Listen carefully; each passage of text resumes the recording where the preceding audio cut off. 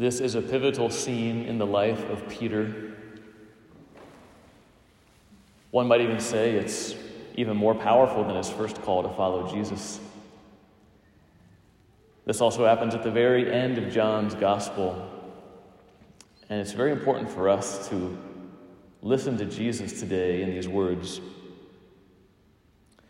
This is after the resurrection, where the apostles have listened to the angelic messengers. They've gone back to Galilee to meet the risen Lord. And this is on the seashore, the Sea of Galilee. They've just finished breakfast, coming in with the fishing boat. They've finished breakfast, the bread and the fish with Jesus. And then Jesus is sitting with Simon Peter. Can you imagine what they could have talked about in that moment? I mean, Jesus is risen. He's conquered death.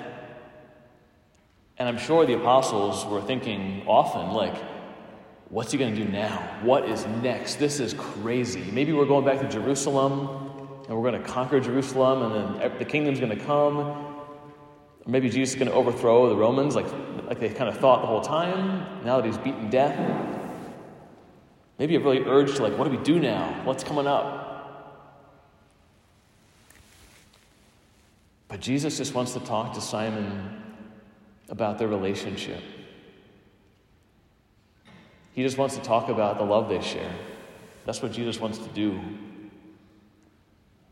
So sitting down around the fire, Jesus asks Simon, calling him by his original name, mind you.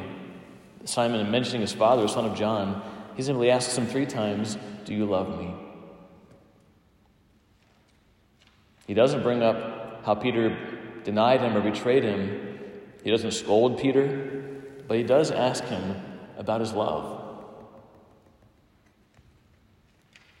Of all the things they could talk about, this in itself tells us so much about the heart of our Savior and how he speaks with us.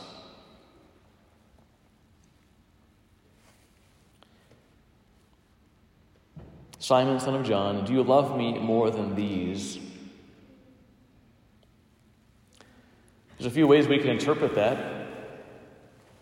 3 main ways. The first way is Jesus is asking Simon Peter, is your love for me greater than the other 10 apostles? Certainly it could be true. Peter is the leader of the apostolic band. He wants his love to be the greatest. Perhaps Jesus is asking, is your love even greater than these other 10 you'll be helping to lead? Another interpretation is, do you love me more than these? Meaning,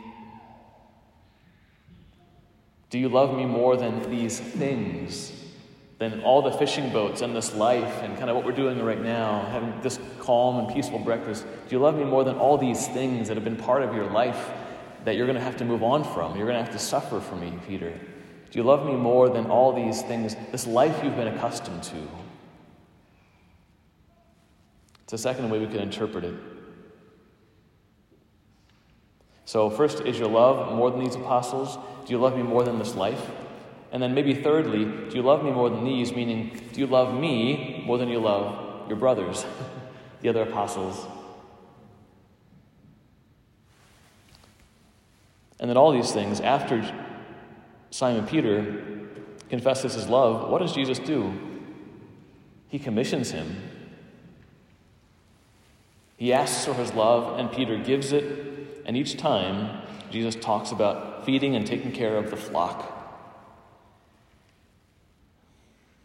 You know, if we mess up with something important given to us, if we fail in our duty, if we are cowards in the moment of trial, then later on we don't expect our leaders to entrust us with more.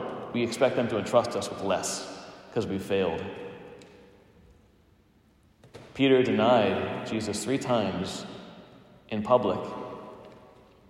But now Jesus asks for his love, and he commissions him to do more. He gives him more responsibility.